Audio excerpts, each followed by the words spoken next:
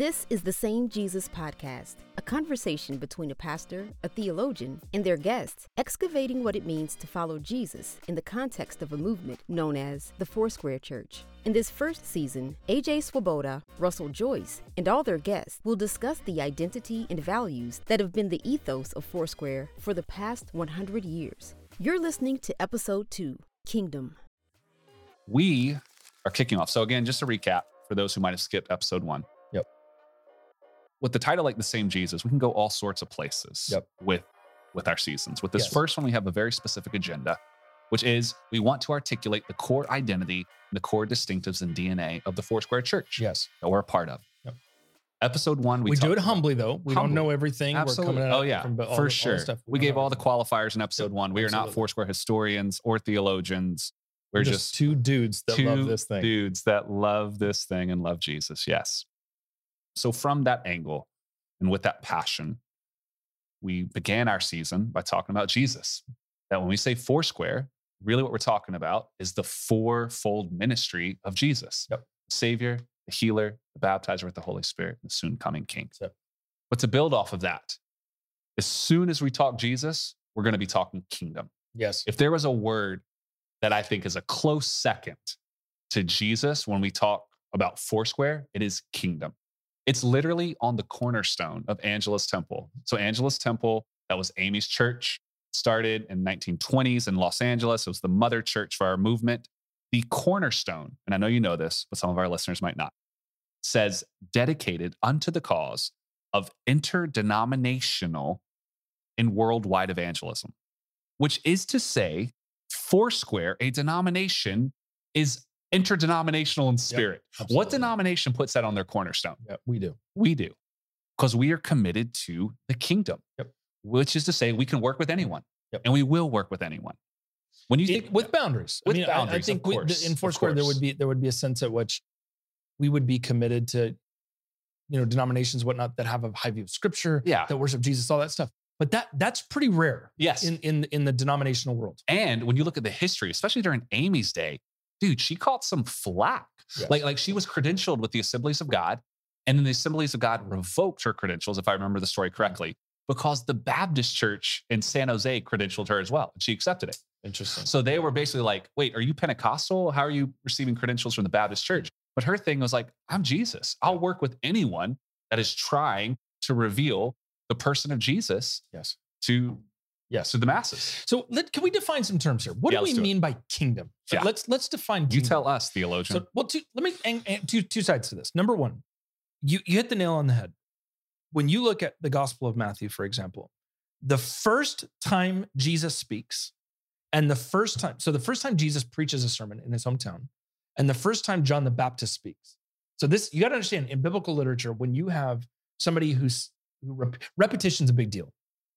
The first sermon Jesus preaches and the first thing Matthew records John the Baptist saying is it's the same thing. They both say, repent, the kingdom of heaven is at hand. Yeah. So scholars would all say, anytime that the authors of these texts go out of their way to say things like John the Baptist's first words and Jesus' first preaching message was the same thing, means it's important. Yeah. The kingdom was at the center of Jesus' ministry. Yeah. So let's define what the kingdom is, because here's the problem. We start talking about the kingdom, and all of a sudden I start thinking like institutional power. Right. I start thinking like queens and kings and princes and all this sort of stuff. What do we mean by kingdom? I think the best definition of kingdom. Oh, you weren't asking. You had an answer for it. I have an answer to my own question. Thank you. Let the kingdom come here a little bit. Okay, can you get out of the kingdom way? Go ahead, sir. Go ahead. Dallas Willard's definition. I was literally going to say Were you that. really? I was. Are you serious? I was. Holy Spirit. Yep. Okay, that was too loud for the mics, but I like it anyways. He defines the kingdom as the effective range of God's will. And basically, the big idea is this. Effective with an E. Effective. Correct. Yeah. E, not A. Yes. Not affective. Yes. Effective will. Yep. The big idea is this. You could translate that to mean wherever what God wants is happening. Yep. Exactly.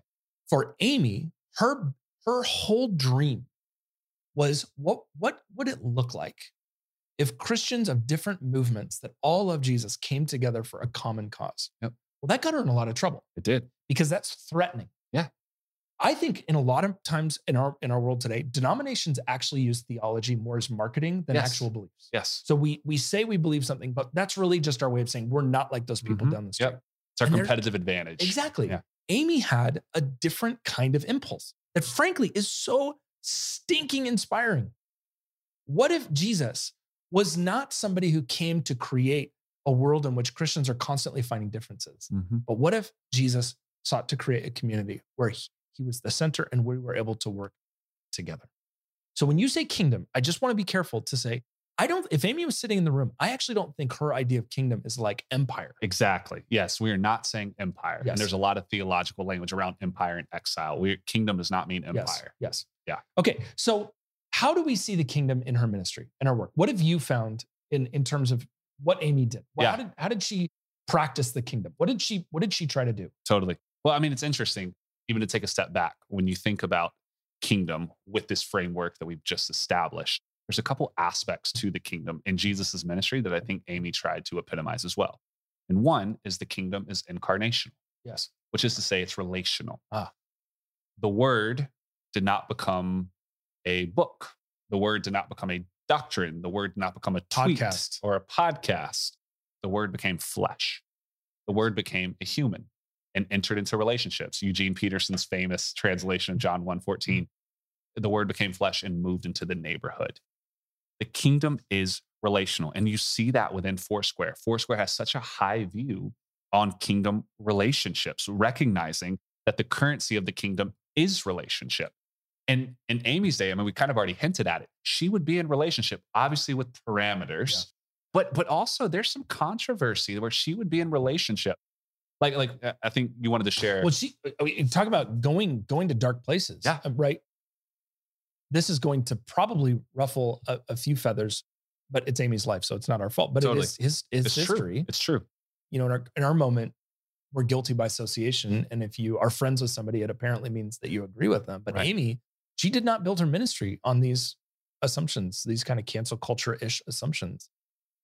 A great case in point would be Amy's weird, I think I'm comfortable with the word weird, Yeah. relationship with the KKK. Yep. So for example, there's many stories that come out of what would happen when Amy would preach when KKK members, which by the way, the KKK members really did not like Amy because she believed in interracial worship services. Which is also an interesting fact that, like, even before, just to interject briefly, C.H. Barfoot, who studied. It's a great last name. Yeah, I know. Barfoot. I hope I'm pronouncing it right. Studied the makings of modern Pentecostalism, has said that Amy was perhaps, arguably, the first evangelist in modern America to hold integrated revival meetings in the South. In the So- South. In the South. Interesting. So probably, arguably, the first revivalist Yes. in modern America to integrate revival meetings in the South. We have an image of Amy's daughter, Roberta, being baptized by a black pastor. Yeah. So she was integrated in her views. If you want to get put on the 10 most wanted list for the KKK, that's the kind of stuff you start doing. Totally. So she would preach. And when in Angela's Temple, when KKK members would come to disrupt services, I heard this story. This is anecdotal, but a scholar who studied Amy's life told me that this was one of her stories, was that a group of KKK members came into Angela's Temple. She's preaching, and they get up in the middle of the service to disrupt what she's doing. And she stops mid-sermon, and she slams her hand down on the pulpit, and she looks at him. I mean, you just imagine Amy, this sweet, cinematic, figure, and she slaps her foot or her hand down on the table, and she looks at them, and she says, "Repent, for the kingdom of heaven is at hand." She said those words. And afterwards, there was a newspaper reporter who took a photo at Echo Park across the street of a pile of KKK robes, apparently from the men who had encountered Jesus and left their robes behind. Wow. Okay, there's that. But you pointed out to me, and this was a part of her story that I wasn't aware of before doing our research, was that she would actually go. Yeah. This is insane. Yeah. She would go to KKK meetings. They would and send preach. a car for her, and that she would go and preach. Absolutely Yeah. insane. And she would not condone No. their racial views. No, but in she the would slightest, go. But she would go and preach. It's almost like the Samaritan woman in reverse. Jesus goes to the woman who's been ostracized. And here we have the woman going to the ostracized for right reasons. Yeah. They have been marginalized, and they should be Totally. for their perspectives. Totally. But she is even willing to go to the cultural I mean, at that time, they were not cultural lepers. Right. In our eyes, They were starting to become that way. they But were yeah, becoming more and more yeah. and more. But she, again, I'm not trying to in any way, shape, or form empathize Totally. with the KKK. Totally. But she was unwilling to allow cultural boundaries and barriers to keep her from the worst of sinners. And I think we need to like say that. That's something that we realize it will ruffle feathers, but integrated, arguably the first integrated revival meetings in the South. Yeah. Yep. And when the KKK would send a car, she would go and preach. Yep. Yep. Can we imagine a modern preacher with sort of the polarization? It's Paul. What does it look like? Yeah, It's I mean, Paul. it really is. Paul is with Greeks. When he was with Athenians, he talks one way. When he's with Romans, he talks another. When he's with the Ephesians, he talks another way. Oh. And it's not that he's changing the message. It's not like that Amy was changing what she was. She was just a brilliant missionary. Yeah. Who knew how to bring the gospel to every room that she found herself in. And, you know, it would be really interesting to see what she would be like on Twitter today. I think she would probably be hated by. Do you think she'd be on Twitter? I do. Okay. She probably would buy Twitter. Her relationship Put it faster. to mass media at the time was so fascinating. yeah, She for sure. bought. Yeah. She was the first female owner of a radio station in the world in America. Not I don't know the world, but in America. And she was wildly willing to utilize mass media in the most creative ways. I don't know. I think she'd probably be highly committed to those mediums, but she also would probably really upset everybody on those. Totally. Mediums. Yeah. But I think at least the first aspect, when we think about the kingdom, what does it mean for the kingdom and the range of God's effective will? It's relational. It's incarnational. Yeah, absolutely. It moves to exactly where people are at. Yep. And it's not in a way that says you're great just the way you are. It says you're accepted as you are in Christ Jesus. Yep. Now come and leave your sin behind and let's walk toward him. And together. holiness too. Jesus, Holiness. holiness, holistic. There were in our research, as we were studying, I came across, at least I'm sure you saw this as well. But the LA Times, there would be like a weekly column about her. Mm-hmm. She would get more airtime in the Los Angeles Times than like the police bureau would. And when people got so jealous because of how much attention, Charlie Chaplin was coming to the service incognito in the back, but she would get all this attention. And this was another thing that I love about Amy is she would get critiqued by everyone. And she would preach sermons praising the people that were being mean to her. I mean, talk about being incarnational. Totally. Talk about loving the enemy. The enemy, absolutely. Yeah. Going out of your way to like shed love on people that are just hating. And you do see that. You see that she's constantly, and this isn't meant to be an episode about Amy, but it is, I think there's something really compelling about who she was in her ministry that is in the charism of Foursquare, of Kingdom. You see that she's constantly stuck in the middle. Both sides don't like her. So we mentioned earlier when the Baptist Church credentialed her, which again, credentials didn't mean anything to her. It was permission of relationship to preach the gospel. AG got mad. So you see these aspects of, is she really Pentecostal? Is she not Pentecostal? Then as Angelus Temple starts growing, she starts adopting more cinematic, theatrical presentations of the gospel. You see the holiness movement saying, is she really holiness? Like, does she really care about, the long skirts or whatever it is? Like, is she holiness or is she now culturally too relevant? You see, and with all of these, there is a sense of, and I'm not saying that the other movements did this, but there is a sense of they're centering something other than Jesus. Yes. And Amy constantly centered Jesus. And that's a phrase that we hear in our cultural moment. Like we hear things that we need to center ourselves or whatever. We need to center this aspect or that aspect. And that's not to say that we shouldn't hear our respective voices from the position that we come from.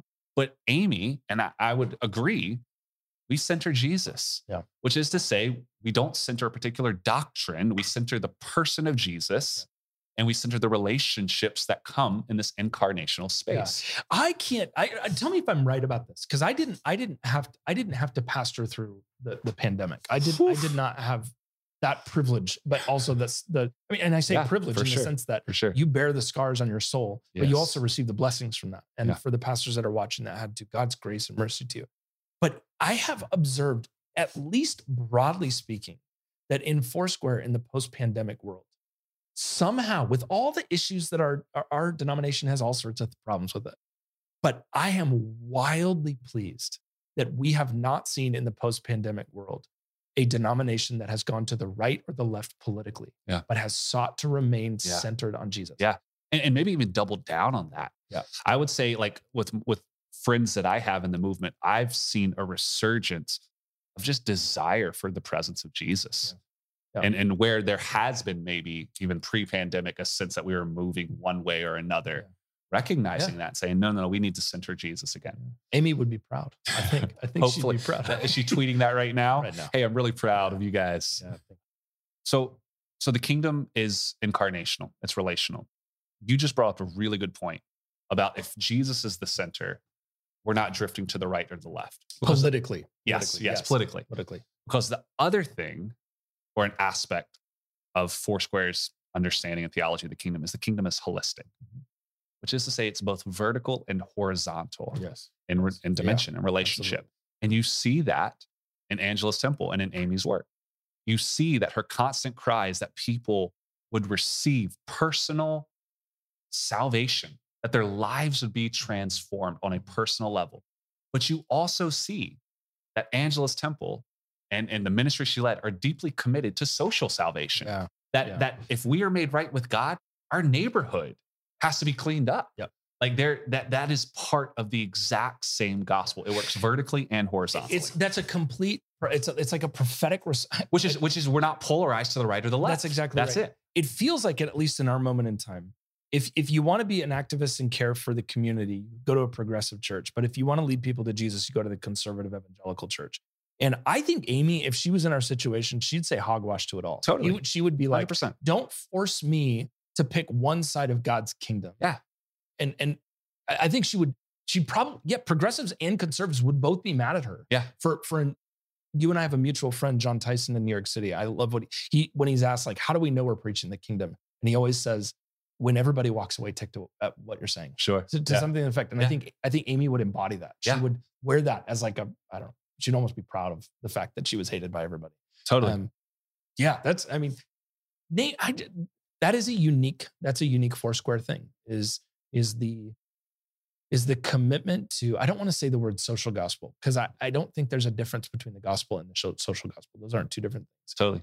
But just an unwitting commitment to a holistic approach towards the good news. Well, it makes me think Stanley Hauerwas, one of my favorite theologians, he actually talks about, and this is nuanced, but he talks about why do we use the qualifier social for justice before justice? It's just justice. The reason why we call it social justice, at least in secular spaces, is because we want to be whoever we want to be in private, but still maintain this public sort of justice in the public forum. But you can't have it. You can have private justice where how we treat our families when no one's watching needs to be just and equitable, and how we treat our kids and our spouses. And then that spills over into the social spaces as well. Absolutely. Which is the kingdom. Which, if we're going to be made right with God vertically, it must spill over. Here's my last point about the kingdom being holistic. The last one I have. Okay. All right. So during the Great Depression, there was an undercover reporter for the LA Times. And I think it was a she, but she would go around to various nonprofits to see how the money was being spent, donations. And she basically wrote this scathing report that everyone, I don't know about everyone, but there was corruption. Like, people weren't spending the money. Except, she says, Aimee Semple McPherson. Nice. And Angela's Temple.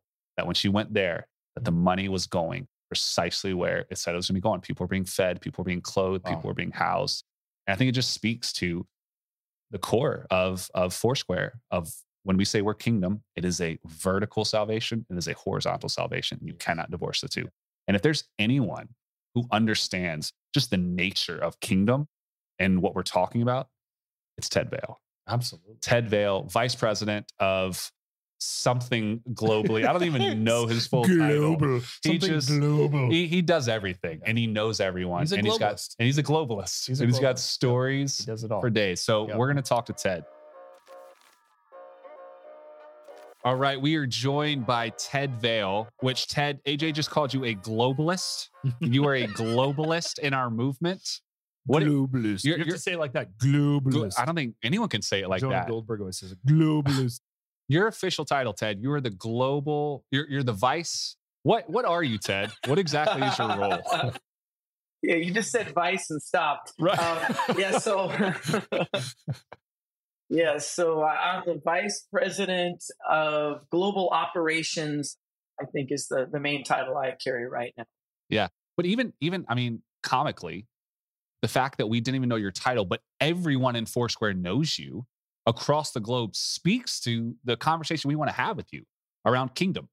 Because kingdom has been a central, like we said, I mean, this is episode 2. So we are Jesus-centered as a Foursquare movement. And then we have an expansive kingdom theology, which includes partnerships, kingdom partnerships, which includes interdenominationalism.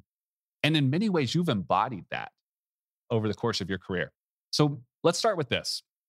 When you think about the cornerstone of Angelus Temple, dedicated unto the cause of interdenominational and worldwide evangelism, why is that such an important phrase for us and our kingdom theology?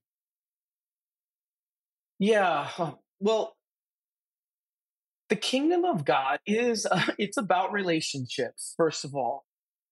I know that we want to go right to doctrine, or we want to go right to structure and to organization, but it is about relationships. It's about relationship between us and God. But really that cornerstone, when you think about as we know, the lay of the land at that time, this is about relationship between one another. And it's between crossing borders and boundaries. And when you think about even the life of our founder, the ministry of our founder in that day, it really is about traversing all of these barriers that are out there and bringing us together. And so that really, in many ways, expresses, when we say kingdom, that we're all under this broad umbrella of kingdom, that this is under where Jesus is king, and we are all subjects under this kingdom. And so I guess this is where we place such a high value on Jesus as king, and we're all in this kingdom. And so even connecting back to my not always knowing what my title is, The globalist. I feel like my life is an expression of relationships come first. People come first. Yeah. And that means that a lot of times these are people that maybe they're not Foursquare, or they're out on the fringes of Foursquare, or they're from another nation. And it's like, we're all in on this together. Yeah. So it's, in that way, it's very inclusive within kingdom. Right. Well, even something that you pointed me to that I had totally just overlooked was that concept of interdenominationalism, which I assumed, because when you hear that today, you think doctrine. Interdenominationalism has to do with doctrine. But you pointed out that in Amy's day, it actually meant more nationality. So the crossing borders was not just crossing doctrinal borders, it was crossing national and ethnic borders. Would you speak more about that? Yeah, certainly. And certain props to now the late Joe Sutton, an inner city Minneapolis Black pastor, that he was the one that pointed it out to me, because he just said, hey, back in that day, if you were Dutch, then you were likely Reformed. If you were from Italy, if you were from Mexico, if you were from Ireland, then we likely know your religious affiliation. If you were from Germany, we likely know. And LA being that place where a lot of immigrants came, you could suggest people's main religious identity or affiliation at that time. And so it wasn't about doctrine as much as it was about your ethnicity. And so at that time, when Sister McPherson would say preaching the Foursquare gospel, it wasn't preaching our denomination. It really was lifting up Jesus, and lifting up Jesus amongst different people groups. And so, yeah, that was it. And, sometimes I wonder if we're up for another denominational remix sometimes, maybe not by our denominational names, but we're finding new ways to connect and affiliate ourselves once again. And so under this banner of God's kingdom, that's the beauty of this, is relationships just take us in different ways and places. Yeah. There's a little bit of a hesitancy that I have we talked in our initial conversation before talking to you about the holistic nature of the kingdom of God. And there's a little bit of, I think I can say, I don't know, hesitancy that I have in looking at Amy's life, in the sense that this was a real broken woman. You know, she had gone through a number of divorces. There were a number of scandals. She died of an overdose. She was a workaholic and essentially died of a sleeping pill overdose. She was a broken woman. And I sometimes look at her life and there's a little bit of a, I don't know, there's just a little bit of me that wonders, man, I wish she had a holistic kingdom theology for herself. Speak for a moment to pastors in understanding the kingdom on an emotional level. Like, what does it look like to be a healthy, holistic person that lives in the kingdom at our moment in time? Yes. Well, I would say my observation from Sister McPherson pushing us to this is she was an expansionist. So she's a globalist. So she, in her interdenominational, she is just expanding this. For most of us today, looking to her life and putting it to ours, she did not have a life full of friends, a life full of interconnectedness and relationship. Yeah. And, you know, I've heard some of our leaders use the term spiritual community, and I feel like that's something that we crave. And if I put that to us today and think about holistic, the way you're saying it, one of the greatest gifts that we have and that we can enjoy is spiritual community. And with spiritual community around us, brothers and sisters, and especially the more diversity that we can have in this, then the more holistic and balanced we can even find ourselves. But whatever that looks like, it means that we're not only not alone. AJ, I've heard you talk about this. It's not good for man to be alone, and that's not just a wedding verse. That there really is this idea of many around us that God has placed. But yes, there's our relationship with us and the Lord. Of course, that is, I want to say, maybe a foregone conclusion. But there's this rich exchange that happens between us and others. And oftentimes we found, and I want to say in my U.S. relationships as a pastor, as a missionary, and then globally all over the world, our lives are so much richer because of relationships in God's kingdom. Yeah. And maybe something that our founder, I can't comment on whether she actually found this or not, but I can say that we can find this. And that is, a lot of times when we look at people from other nations or even different ethnicities, we a lot of times see them only as people that could receive from us. What do they need? And yet so often it's them that bring so much richness into That's our absolutely lives. Right. Yeah. Which is real relationship. Yeah. We share our lives together with one another. Yeah. Yes, so true. So my life is so much richer because of Native American spirituality, Native American Christians that have given, African American believers that have inputted into my life, and women and men. And so all of that diversity around us, which I know is not always possible for all people all the time. But essentially, the more input that we can have from all of this, which reminds me of Pentecost itself in Acts 2, all of that age, gender, ethnicity that we speak of. And I do think, reflecting back, that maybe our founder didn't have all of that, but she had quite a bit of it. But we now have the luxury of looking at that and saying, we can have all of this. And the kingdom of God does run on the currency of relationships that are mutual and not just us giving. And then I think the ultimate spiritual force is unity. And unity is this is a kingdom culture word that maybe I could say it this way. When I think about kingdom, I think about because I love cultures and nations, of course. And even when I think about a kingdom like the United Kingdom, like when we think of Great Britain and the United Kingdom, they have different rules. They have different culture and norms. And when you go to the UK, you don't drive on the right side of the road. You drive on the left. This is an obvious rule, law, part of their culture. So there are things that are just backwards or different than what we're used to. Now you take that to the nth degree, and Jesus on a Sermon on the Mount gives us the ultimate counterculture of the culture of God's kingdom, that so many things are, as we talk about, upside down and inverted. And the servant is greater. And if you want to save your life, you lose it.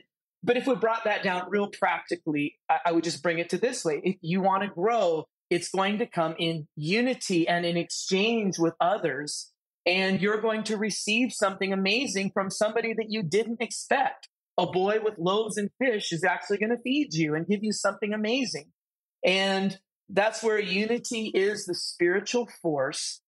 And really, all the gates of hell can't prevail against it when believers are united together. And so, we always joke that unity isn't just when everybody agrees with me. Unity really is when we are coming together in relationship in the body of Christ. But I would contest that we can't just have unity in a local church alone. We can, but that's not really what we're after here.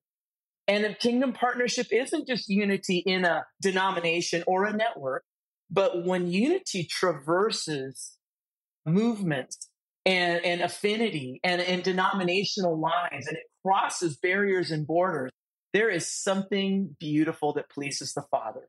Yeah. So can I ask a question? You can, but Okay. I got a hot one. I got to drop. Go for it. How hot? Like 1 to 10? It's up at 7 or 8, but you go ahead. You're at 9. I can see it in your eyes. Okay. All right.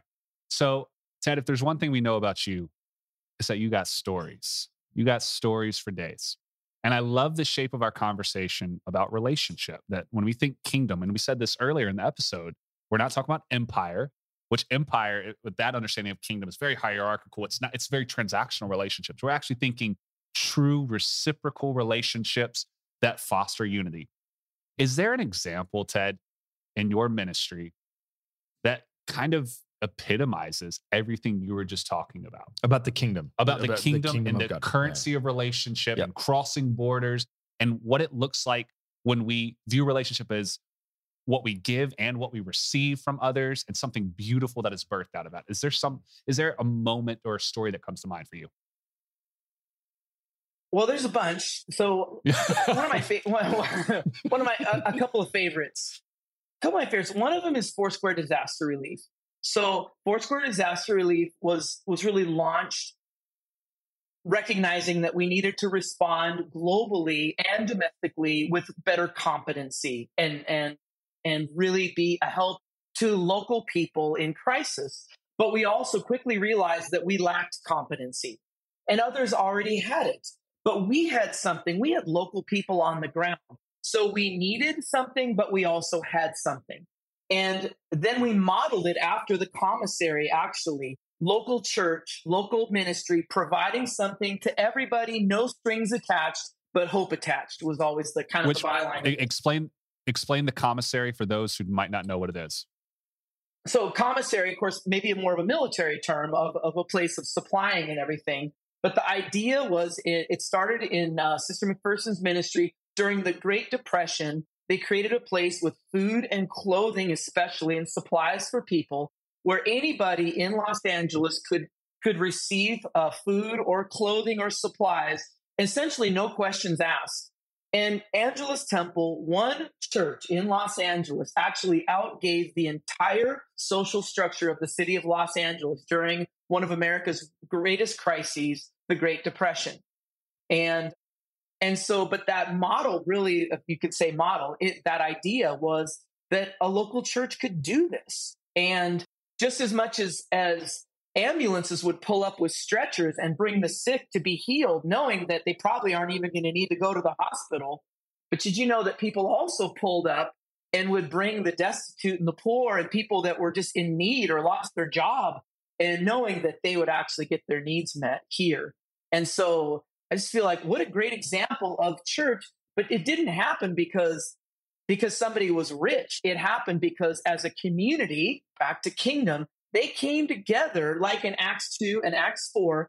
They just came together and brought what they had so that everybody else could receive something. These are the examples that we see in Scripture. So it's fun to see it lived out. So with that in mind, this is Foursquare Disaster Relief. Let's all bring what we have to the table, and then let's share it with people in their times of deepest need and crisis. And what we found was that at times other denominations or other networks, other ministries that are dedicated to disasters or crises, some that are Christian, but some that aren't, and that everybody was coming to help. And we found that there were things that we were particularly gifted at. And then other times, we would say, hey, we're sorry, we don't have big cargo ships or C-130 cargo planes. And then groups would say, that's okay, because we don't have local people on the ground that know the language and the culture. And we found ourselves partnering when it's very tempting at times to want to control and want to be the alpha leaders of something. And it requires humility at times. It requires saying we don't have all the answers. It requires letting other people be in charge. But the more we're willing to do this, we actually have seen amazing things happen. And so that's one example. I'll just tell you real quick, one of my other favorite examples is we tell great stories about the nation of Niger in Africa, because it's a tough, stony ground culture in Kingdom of God terms from the parable of the sower. It's a stony ground nation, tough, and yet we've seen amazing church planting happen there. But the only reason we see church planting happen there in Foursquare is because we couldn't get a registration. The government wouldn't give us one, but the Assemblies of God shared their registration with us. So the only reason that we're there is because our friends at the Assemblies of God said, you guys, we're kingdom people, as we use that term. And that means that we'd much rather see Assemblies and Foursquare both flourish here than just hog this to ourselves and kind of keep this secret to ourselves. And we've actually seen that happen in many nations, some places where we're sharing with others, other places where somebody else is sharing with us. Yeah, because it's the same goal. We want to see the kingdom come. We don't want to see the Foursquare kingdom come. We want to see the kingdom of Jesus come. Yeah, so true.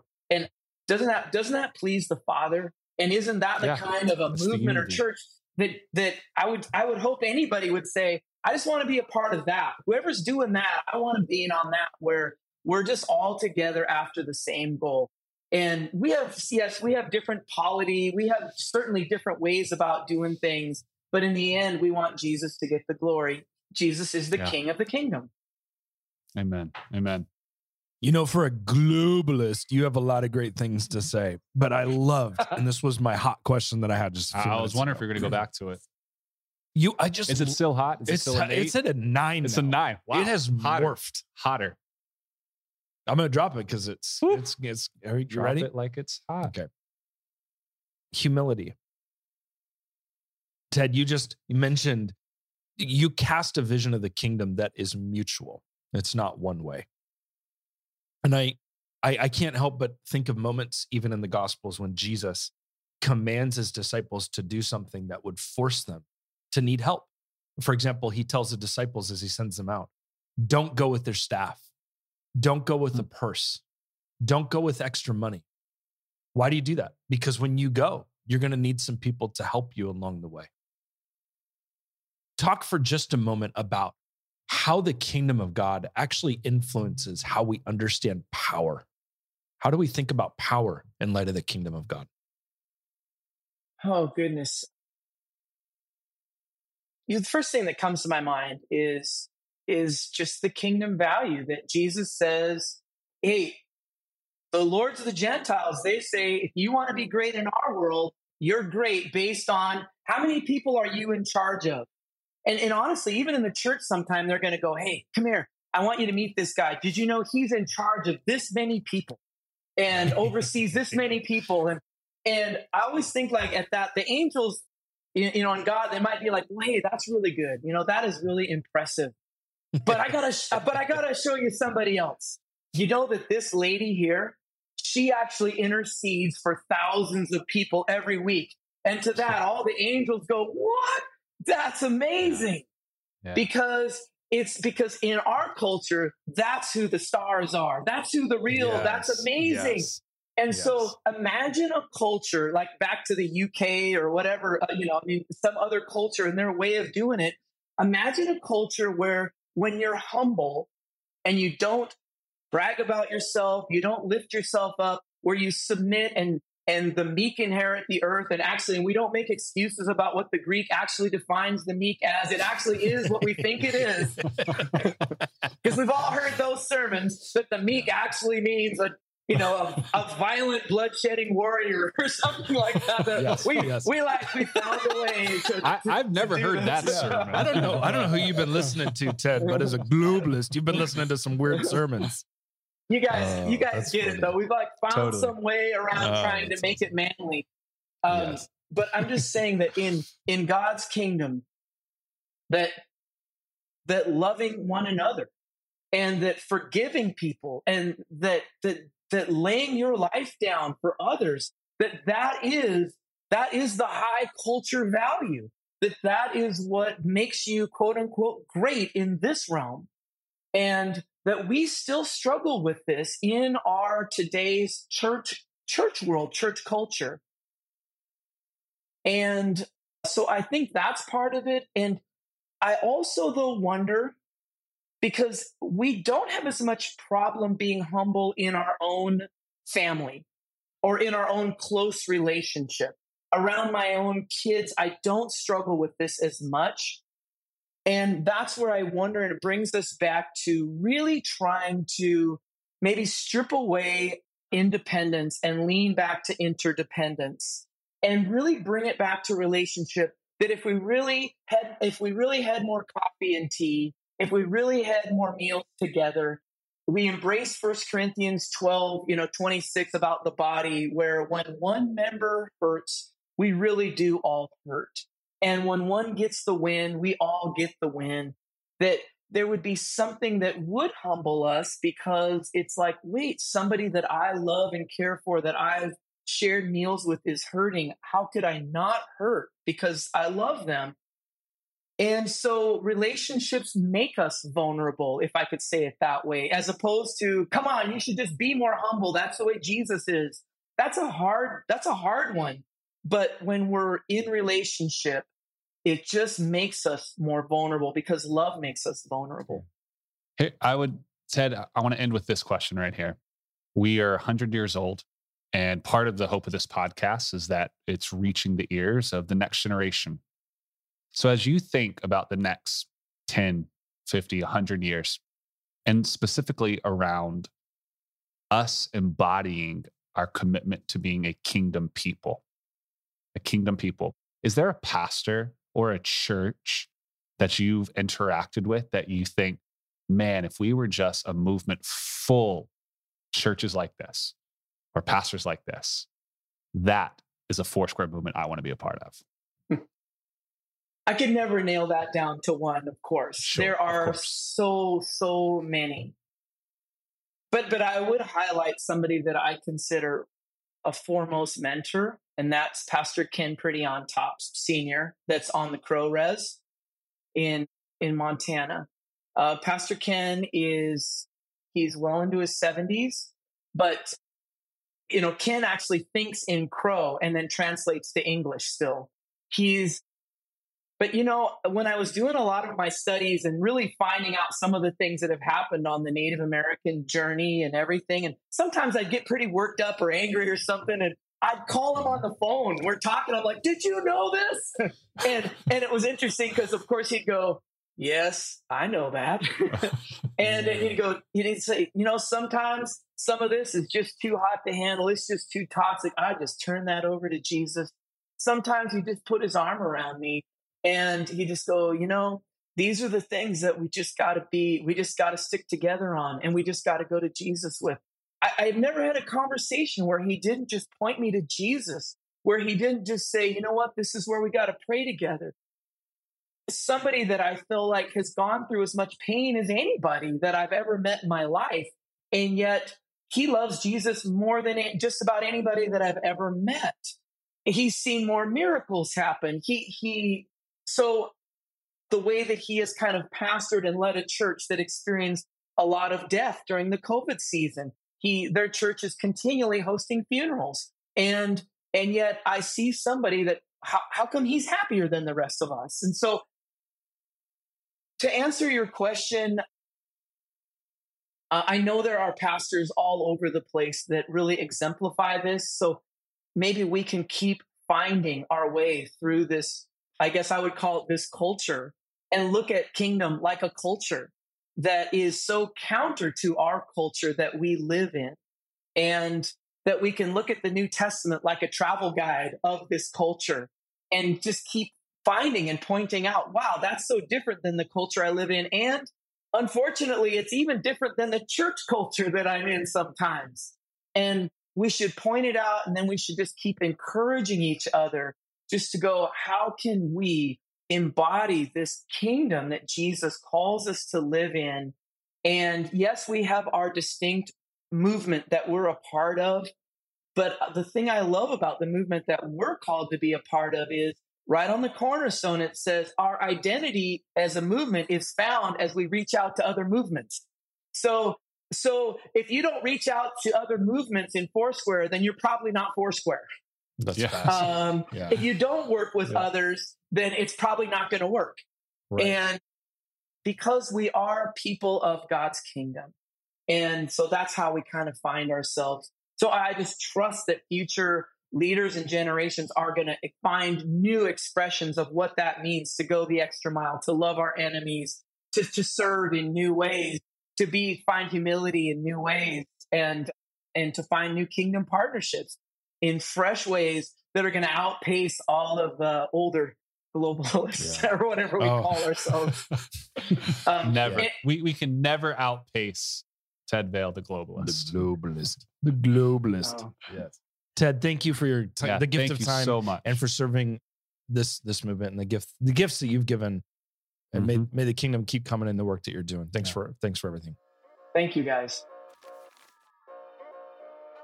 You know, as we were having this conversation about the kingdom, and we drew the contrast earlier on that we're not talking about empire. There was something in what Ted kept saying, and even I would say in the heart of Amy, that it's important for us to draw out. The path of the kingdom in a real kingdom theology is the path of the cross. It's the path of brokenness. It's what allows humility.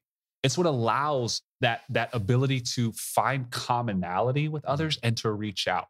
I would even say that perhaps one of the reasons why Amy put interdenominationalism in the cornerstone, that we are going to reach out to the marginalized and the broken, is because she understood what it was to be marginalized and broken. Yeah. I think it's so important. And I feel like I want to close our episode on kingdom.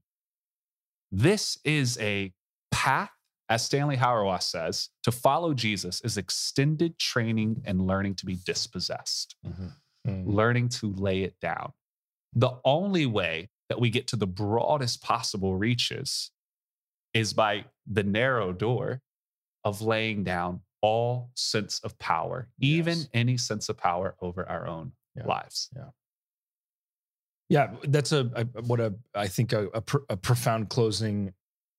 One of the things about Foursquare that's really beautiful is that we are an intergenerational church. Yep. That is that you have the young and the old working together in the work of the kingdom. And I'm struck that nowhere in the New Testament are we told to build the kingdom. All the language is that our task is to enter the kingdom, but we never build it. Right. Only God can build the kingdom. Right. Our task is to enter the kingdom together. So, Scott McKnight's whole thing is a New Testament theologian, talks about how there's young people and old people often have different visions of the kingdom. Young people have what he calls a skinny jeans kingdom, and old people have pleated pants kingdom. And one is generally more about the church work, and one is about work in the world. But one of the benefits of working in a denomination like this is we get to do it together. And we don't have to separate all these out. We get to do this as a team. And the work of entering into the kingdom requires all of us to enter into those places that God is asking us to go. Yeah, that's a fitting closing word right there. May we develop more kingdom partnerships with everyone. Yeah, amen. Amen. All right, so we've looked at the kingdom. What do we have next? We're going to talk about, this is a really core Foursquare thing, Bible thing, but Foursquare thing, And that is, we're going to talk about healing. Kingdom thing. Yeah, Yeah. absolutely. Kingdom thing. And we're going to actually look at healing. I think in our next episode, I'm going to try to unpack one of the stickiest Paul verses about about salvation. And, Yeah. and we're going to have a conversation about healing. It's And going to be gonna amazing. a fun I'm looking forward to conversation. it. So we'll get into it. Thank you for listening to the Same Jesus podcast. On our next episode, Russell and AJ will dive into the topic of healing. Join the conversation and follow along on YouTube, Apple Podcast, or Spotify today. Make sure to subscribe to our channels to stay up to date on new episode releases and resources, and we'd love for you to share this conversation with all your friends and family. Thanks. Until next time, we will continue to rest in the fact that Jesus really is the same yesterday, today, and forever.